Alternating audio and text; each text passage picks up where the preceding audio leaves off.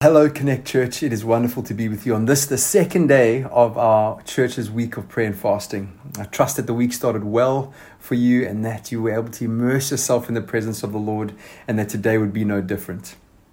Today, we're really focusing on praying for our church.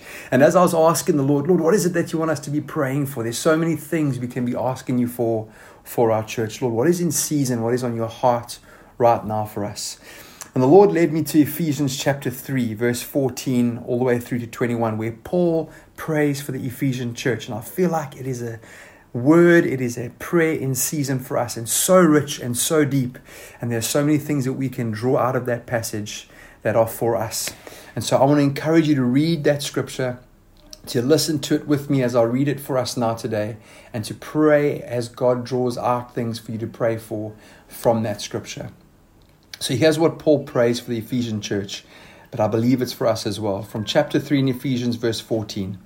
He says, "For this reason I kneel before the Father, from whom his whole family in heaven and on earth derives its name.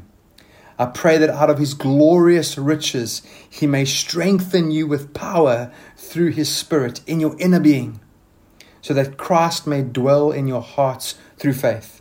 And I pray that you, being rooted and established in love, may have power, together with all the saints, to grasp how wide and long and high and deep is the love of Christ, and to know this love that surpasses knowledge, that you may be filled to the measure of the fullness of God.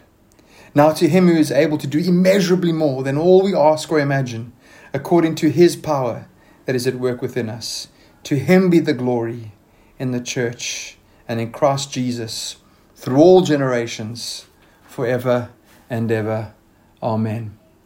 So as I listen to that prayer that Paul prayed for the Ephesian church, I just see God's heart for us here at Connect.